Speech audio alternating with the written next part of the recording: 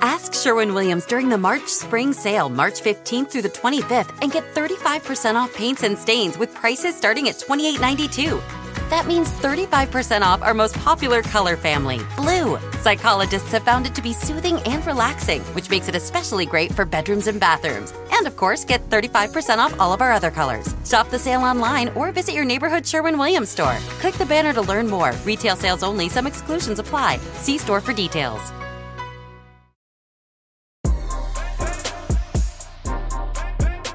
Hey, this is DeRay. And welcome to Positive People. On this episode, it's a special episode. It's just our interview with Dr. Dasgupta, who runs the Naloxone Buyers Club. I will tell you, I came across the Buyers Club and Dr. Dasgupta, and it blew my mind. This is an episode that I want to make sure that you tell everybody about, that you make sure that your legislators, your mayor, your governor, that they get on it to fix the problem. If you or your life has been touched by addiction, this is an important episode around solutions and things that will help save people's lives. My life has been touched by addiction. This is personal for me. I want to make sure that you listen after the break.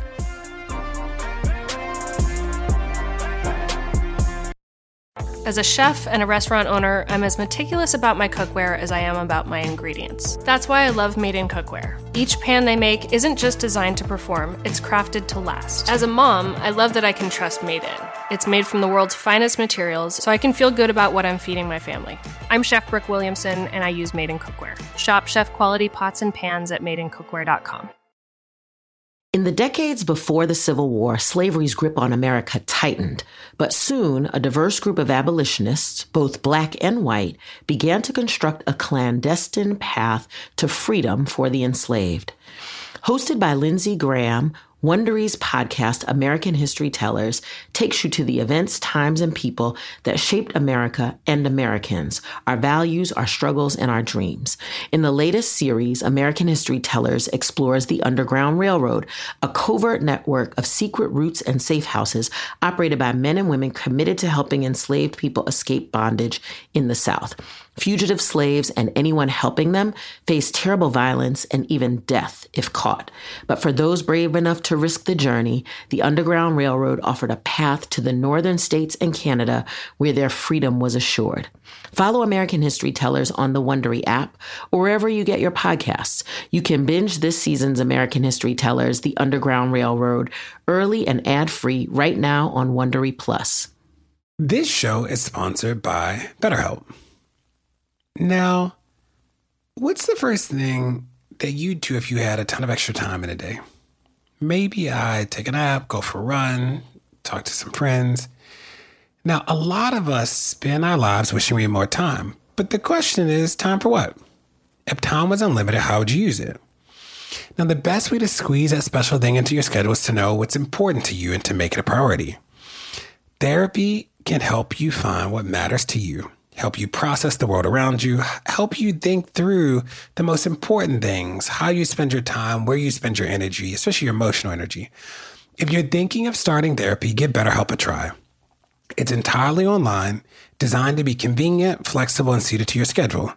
Just fill out a brief questionnaire to get matched with a licensed therapist and switch therapists anytime for no additional charge. Learn to make time for what makes you happy with BetterHelp. Visit betterhelp.com/people today to get 10% off your first month. That's BetterHelp, HELP.com/people.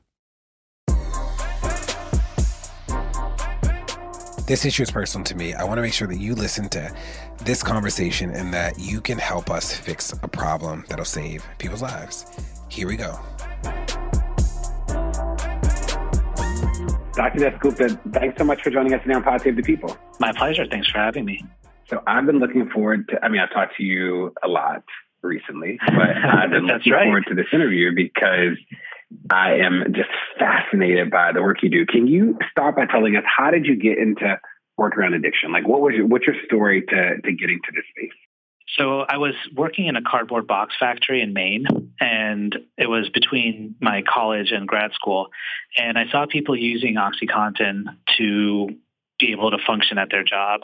And at the same time, I had friends from high school who were using OxyContin in ways that, made them more at risk and were causing all sorts of problems in their life.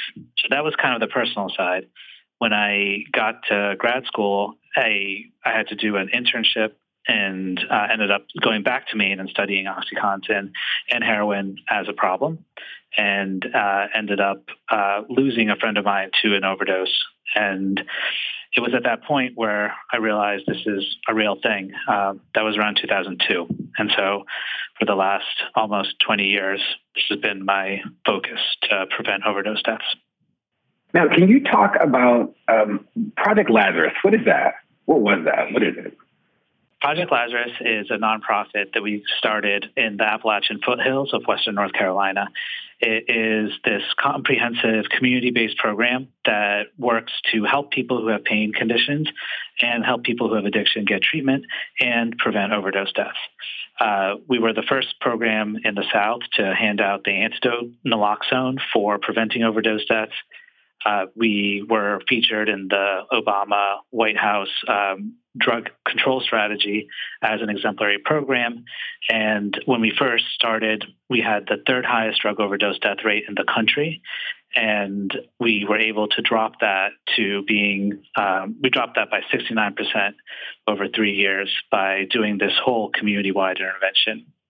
We had support from the schools, from faith community, from the cops, from the medical providers, and it was just this amazing thing where it's not a part of the country you expect innovation to come from when it comes to intractable drug problems. But it's really fascinating because this was the county, Wilkes County, that was the birthplace of NASCAR. And why would you need a car that can go really fast, is stripped down, and looks like a really normal car? Well, the origins of NASCAR are fundamentally intertwined with running moonshine from the stills in the mountains down to the cities. So when I first got up there, kind of knowing the harm reduction side, the community activism side, I started talking to folks. I'll never forget this meeting where a tall, elderly, white-haired, bow-tied gentleman came up to me afterwards and said, "Son, what was your name again?" And I said, "Nabarun Dasgupta." And he said, "That's not a Wilkes name now, is it?"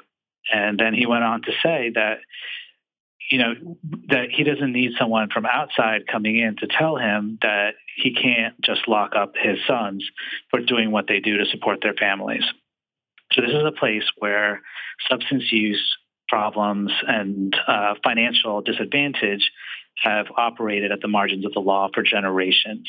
And they were looking for new solutions. And really, I helped catalyze the idea, but the hard work was done on the ground with people coming together and doing the right thing. Can you zoom out and tell us about naloxone? What is it? Do people actually use it? What is Narcan? How do people get it? Is it a game changer or not? Can you just give us the 101? You got it. So this is a story about social justice, about how activists reclaim power from the medical industrial complex and how those institutional forces are still pushing back every day with 1,000 ways to say no. So when we have 100,000 overdose deaths every year, we have to kind of undo our biases and really face reality.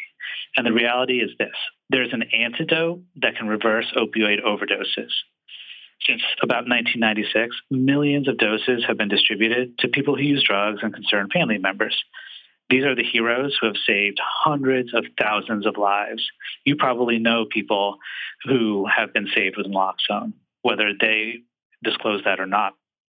Instead of making this as easy as possible to hand out, the machinery of government, of industry, has made every move possible to protect its own power and its own profits. So when we talk about opioids, we're talking both about prescription pain medicines like morphine and Vicodin, and also heroin and its more potent cousin, fentanyl. That scene in Pulp Fiction where Uma Thurman's character is flailing around with a heroin overdose and gets a shot to the heart to revive her? Well, you see, reality doesn't make for great cinema sometimes. What actually happens in an opioid overdose, though, is more peaceful. It looks like a deep slumber from which you never awaken. It's really sad because it's not something that looks obvious when it's happening. When opioids hit the brain, though, it has a side effect of telling you to stop breathing. And we've known this for millennia. So naloxone works like this. It's simple. You give it to someone who is barely breathing.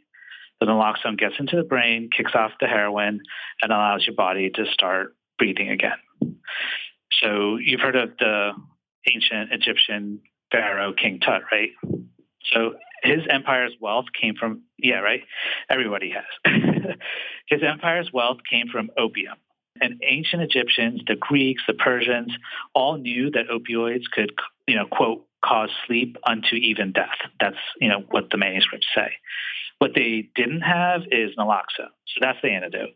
It was invented in 1961 by this guy, Jack Fishman, who had fled Poland ahead of the Nazi invasion and ended up as a chemist in New York. So in one of those ironies that leaves you confounded by the universe, Jack's own stepson died of a heroin overdose in Florida 40 years after he invented naloxone. Jack has since joined his stepson in the afterlife, but in an interview, his widow says, it was hard for Jack to get naloxone, even though he invented it, because it was a prescription drug, and it still is a prescription drug. It was locked up behind these prescription requirements that were slapped on it during the Nixon administration, and the FDA and pharma and doctors and pharmacists and EMS have held on to that bureaucratic designation ever since. And so there's 1,000 ways to say no to saving lives. And we hear it from pharma and corporations and legislatures all the time. And the root of all the problems that we have now goes back to this being locked up as a prescription-only medication.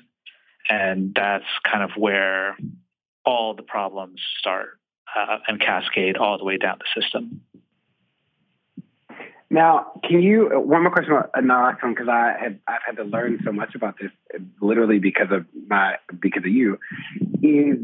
Do people is this you want everybody who uses opioids to have one dose in their house?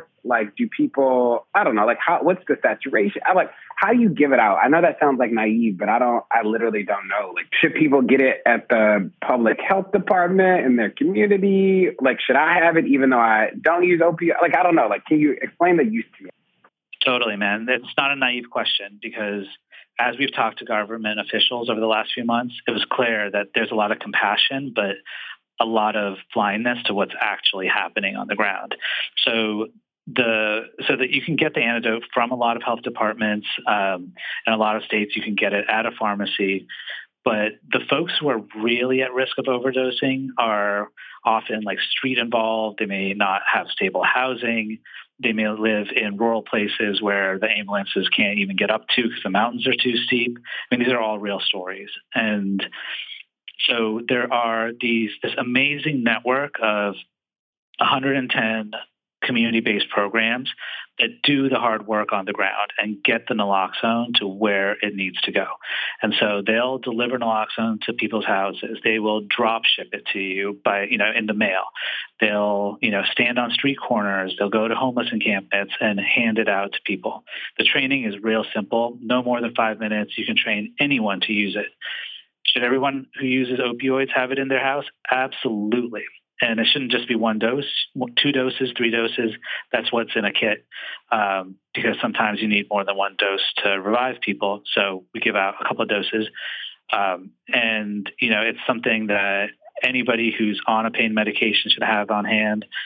But at the end of the day, it's the people who are using drugs and who are kind of in other vulnerable situations are the ones who are going to be at the biggest risk of overdose. And they're the ones who we really should be targeting policy and intervention and help to. Now, was it always legal for you all to do, for naloxone to be given out? Is it by prescription, or are you guys skirting the line? How does this work? You're right. It's by prescription. Since 1971, it's been prescription only. And these community programs are doing what they need to do to save lives. And sometimes that means skirting the law. Sometimes that means exploiting gray areas. In recent years, there's been a bunch of state standing orders, they're called. So the state legislature or the state health director says you can give out naloxone. It's allowed. And so that's relieved some of the pressure. But the crazy thing is that those laws were kind of made in a vacuum. Those orders were written in a vacuum. And when we take those orders to a pharmaceutical company and say, hey, can you send this program a ton of naloxone? We'll pay for it. The pharma companies push back and say, well, this order doesn't have the word purchase in it. It just has the word distribute in it. And the theme here is like every place we go to get help, to get this antidote out, we get a no. We get any way that people can say no, they say it when it comes to this medication. So, like another example is even the pharmaceutical ordering systems, the software engineers stand in the way because we say, we'll have a doctor who's writing a prescription for naloxone for a bunch of community programs, and everybody's on board with it. It's totally allowed. But the pharma software systems don't need it to be one prescription license number to one mailing address. And so that doctor can only prescribe it for one program. And there's all these practicalities at every step in the system that is just another way for someone to say no. And every time there's an opportunity for someone to say no, they say no. It's amazing. Okay, let me do two zoom outs, or one zoom out really. The first is there's two versions of naloxone, I believe. It's injectable and then nasal. You got it.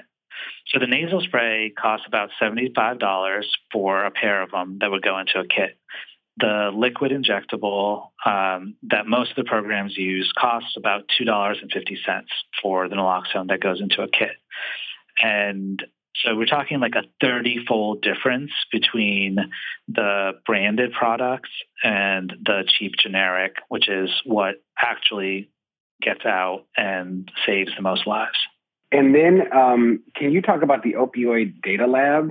So the Opioid Data Lab is where I work at the University of North Carolina in Chapel Hill. I'm an epidemiologist, and I like to tell true stories about health with numbers. And sometimes we have to do the data collection to get the numbers that we need to really tell the story for an advocacy point. So that's what we do. We're funded by the FDA, by CDC, some private foundations, and we make it a point to to make public all our code, all the data sets that we can make public, and we research all kinds of things about the opioid crisis in general, from how it affects pain patients to how to stop overdoses, historical things as well. We'll be back with more from Dr. Dasgupta after the break. Don't go anywhere. More Pod Save the People's coming. As a chef and a restaurant owner, I'm as meticulous about my cookware as I am about my ingredients. That's why I love Made in Cookware. Each pan they make isn't just designed to perform, it's crafted to last. As a mom, I love that I can trust Made in. It's made from the world's finest materials, so I can feel good about what I'm feeding my family. I'm Chef Brooke Williamson, and I use Made in Cookware. Shop chef-quality pots and pans at madeincookware.com.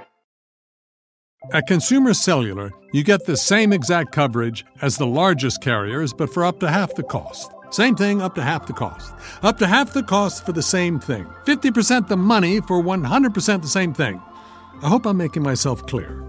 Consumer Cellular. When freedom calls, we're here to answer. Call us at 1-888-FREEDOM. Half the cost savings based on cost of Consumer Cellular single-line 5GB data plan with unlimited talk and text compared to lowest cost single-line postpaid unlimited talk, text, and data plan offered by T-Mobile and Verizon May 2023. If you want to bring coziness into your life, you turn to Barefoot Dreams. Now celebrating 30 years of coziness, Barefoot Dreams is the originator of everyone's favorite Luxe Home blanket. There's a reason why Barefoot Dreams has been on Oprah's favorite things list 6 times. Dressing head to toe in Barefoot Dreams is the key to comfort, as its ultra-soft robes, loungewear, and accessories are each made with premium materials. Get 15% off your first purchase at barefootdreams.com with the code PODCAST15.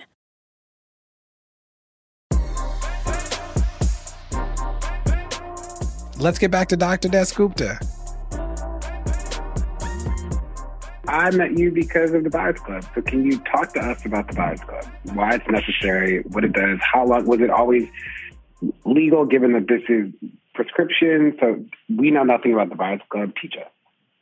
Absolutely. So the Buyers Club is this really incredible group of community activists who've been operating in the shadows for a decade and getting naloxone out to the places that need it the most and into the hands of people to save lives.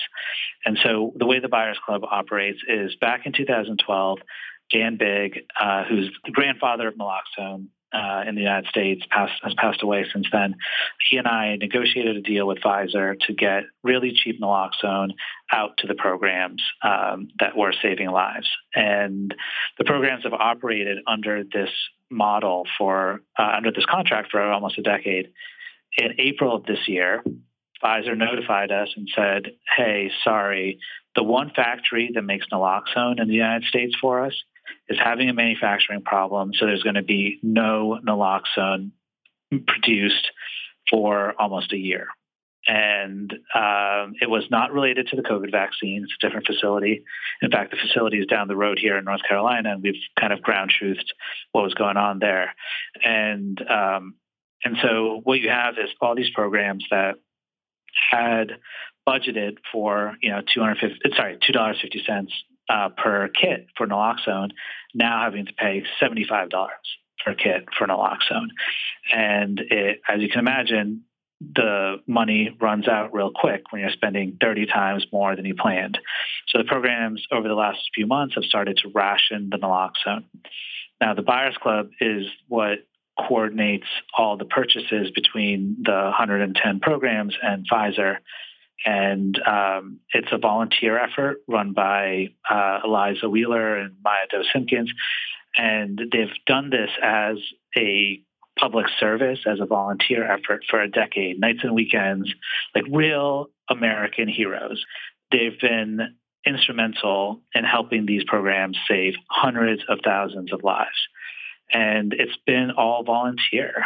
And so we're at this point where all of the programs are starting to ration their doses, right? Can you imagine seeing someone in front of you who you know has a drug problem and saying, well, I don't know if I can give you this life-saving antidote to have on hand in case you overdose. I mean, those are the decisions that are happening every single day in communities throughout the country. And the solution has been really difficult to come by. We started talking to different pharmaceutical companies. One pharmaceutical company, the one that makes the nasal Narcan, literally laughed at us and told us not to put the request in writing. Other companies just wouldn't answer our calls.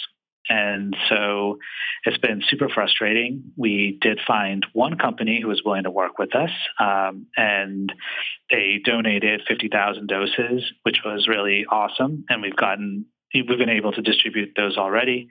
And they've agreed to make us some custom batches for cheap, so we can do some short gap measures to help with the problem, but it only gets us to solving half the shortage.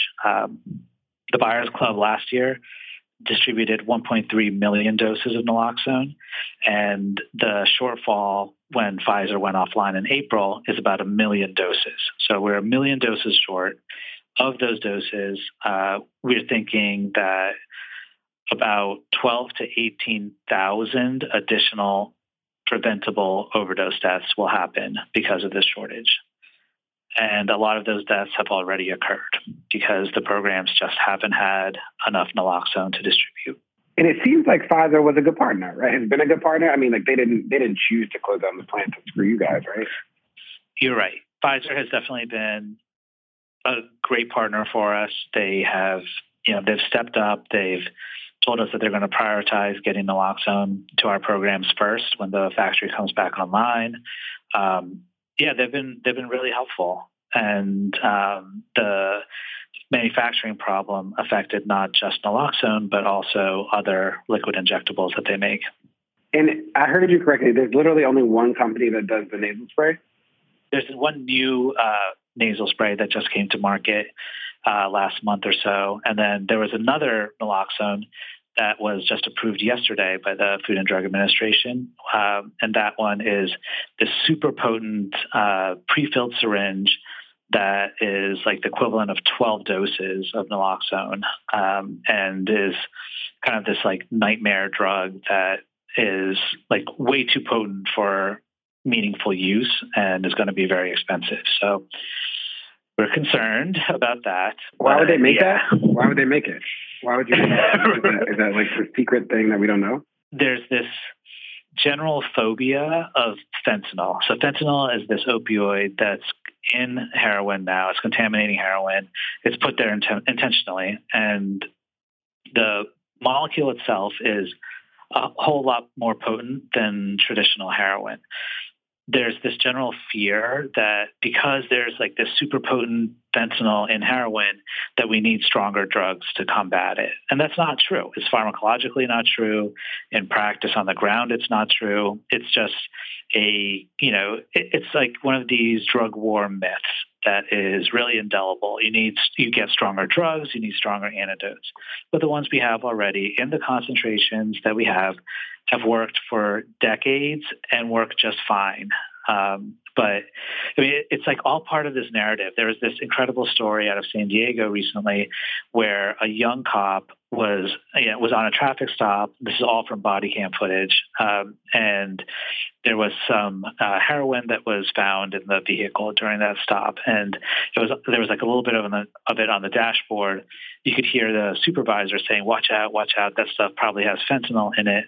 The deputy, is getting something out of the car, comes out and says, like, oh, I'm starting to feel woozy, and then passes out. The sheriff sprays naloxone up their nose. They come back to life. And the sheriff posts this video on their Facebook page saying, like, hey, look, there's some really bad stuff out there. And this fentanyl, we saved this cop's life. But it turns out that guy did not have an overdose. He had a panic attack because there's all this like myth and hype around how bad fentanyl is, that it obscures the pharmacological realities that, you can't get it from touching fentanyl. You can't get it from just looking at it on a dashboard. It's something that is actually manageable. And the drugs that we have now, the antidotes that we have now, work fine. Sometimes you have to give a couple of doses, but they work fine. And when you talk to people who work in ambulances and paramedics, oftentimes they're in the field, there's this panic, there's this adrenaline rush of trying to revive someone, and they'll often push a bigger dose. And what happens when you push a bigger dose is you put the person into withdrawal very quickly, and so they wake up agitated and vomiting and pissed off. And what's really amazing is when you do community-based distribution with people who use drugs and they're the ones administering it, they'll go slower and bring the people back to life without causing that crazy withdrawal. And so what you hear from the medical professionals is really different from the reality on the ground when you have people who are more compassionate and more connected to the individual who's overdosed, who are trying to bring them out without making them sick. And it works. I mean, this is as close to a miracle drug as we have in modern medicine, and there's no reason to keep it locked up any longer. So what's the fix? Like, what can we do to make sure the fact that you all buy half the doses of naloxone in the U.S. is wild? That there's like a group of volunteers that have saved countless lives that people didn't even know about. Why is the money from the federal government not sort of doing this? What is the fix? So there's two fixes. One is to revamp how the money is distributed, and the second is to get rid of the prescription requirement for naloxone. So the first one, right? So the money question is that right now the federal money for overdose prevention goes from an agency that's part of HHS, called the Substance Abuse and Mental Health Services Administration, or SAMHSA. And SAMHSA sends the money to each state, and the state has usually a health department that distributes the naloxone money to community groups. And so it's this trickle-down thing. But where the system falls apart is that the state health departments consistently, over a decade, pick the most photogenic programs. They pick the ones that have, that can handle all the institutional paperwork that's needed. they don't take into account like which programs are reaching the most people. Because of this, 53% of the programs in the Buyers Club get exactly $0.0 of federal funding for overdose prevention. They have to run bake sales and GoFundMe pages to hand out naloxones to stop overdose deaths. When we have 100,000 overdose deaths per year in the United States, it's mind-blowing that half of this critical public health infrastructure is teetering on GoFundMe pages. It's just mind-blowing that we can't find a better system. The way that the money flows from the feds to the states is broken, and fixing it state by state is just not going to happen. And when we reached out to states during this shortage and said, can you send some more money to the programs? We only got like a handful of states that did something about it.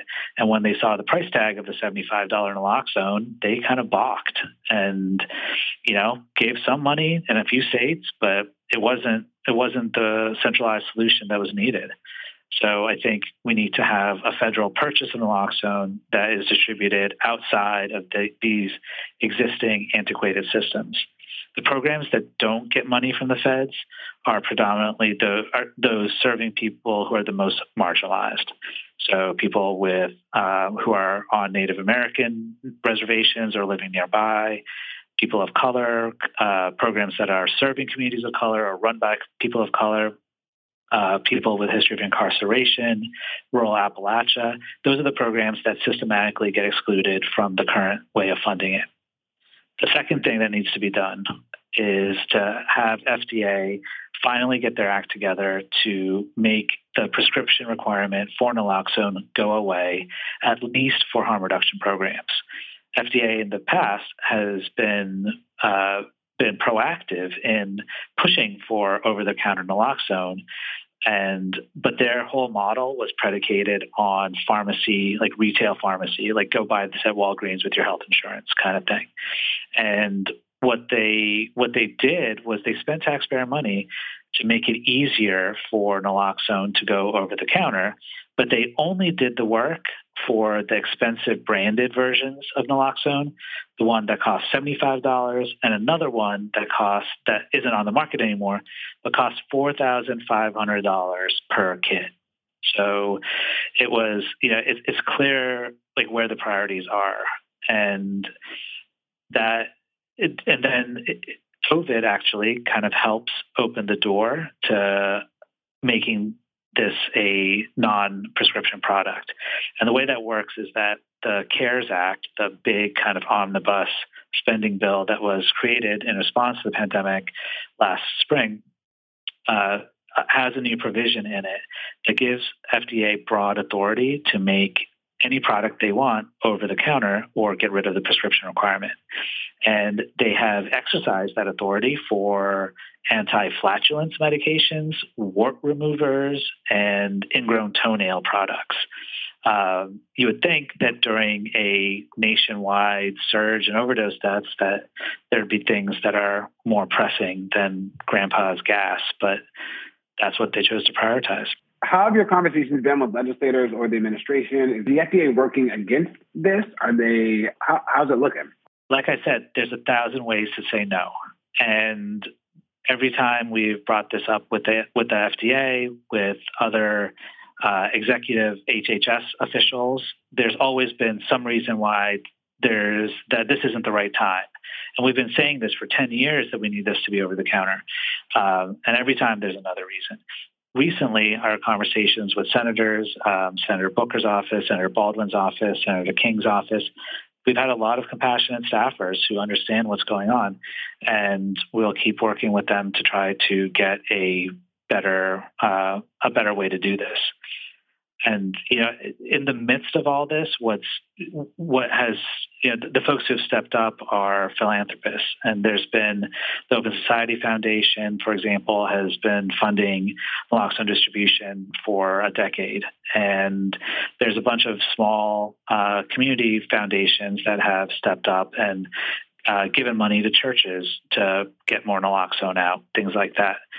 So it's the response has been all over the board. The people with power are the ones who say no way more than the folks on the ground who see why this is really important. Where can people go to stay in touch with what you're doing to help you out? Like, how can people follow your work? So there are harm reduction programs, community-based programs that are doing naloxone distribution all over the country. Supporting them, sending them a little donation, those help. Each of those donations will actually go to saving lives. I think there's some political organization and activism that's needed. We need to be able to negotiate deals with the pharmaceutical industry and get a better supply chain for naloxone. So the Buyers Club is working on those things. We need more federal support to actually be able to get the naloxone out. So calling your senators, asking them to make naloxone over the counter, get rid of the prescription requirement is really, really helpful. My Twitter account, NABARUND, will give you plenty of updates on this. And then the OSIN Buyers Club website is OSNNBUYERSclub.com. And we'll be posting updates on there. Well, I learned so much talking to you. Let's stay in touch. Anything I can do to help. Those listening, if you work on Capitol Hill, please get your people to do something about this. If your cousin happens to run the FDA, please get them to do something. If you know people with access, please get them to do something. If you have a phone or a computer, you have power to please help on this. I think we have a chance to do something big. Thanks so much, Dr. D. Thank you for your time. I appreciate it. Well, that's it. Thanks so much for tuning in to Pod Save the People this week. Tell your friends to check it out. Make sure to rate it wherever you get your podcasts, whether it's Apple Podcasts or somewhere else. And we'll see you next week.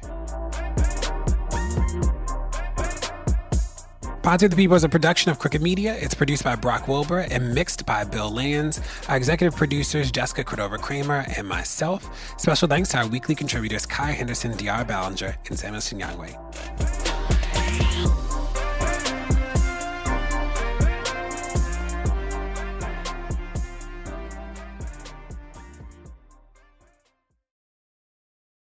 As a chef and a restaurant owner, I'm as meticulous about my cookware as I am about my ingredients. That's why I love Made in Cookware. Each pan they make isn't just designed to perform, it's crafted to last. As a mom, I love that I can trust Made In.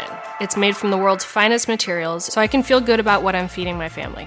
I'm Chef Brooke Williamson, and I use Made in Cookware. Shop chef-quality pots and pans at madeincookware.com. The Angie's List you know and trust is now Angie, and we're so much more than just a list. We still connect you with top local pros and show you ratings and reviews, but now we also let you compare upfront prices on hundreds of projects and book a service instantly. We can even handle the rest of your project from start to finish. So remember, Angie's List is now Angie, and we're here to get your job done right. Get started at Angie.com. That's ANGI, or download the app today.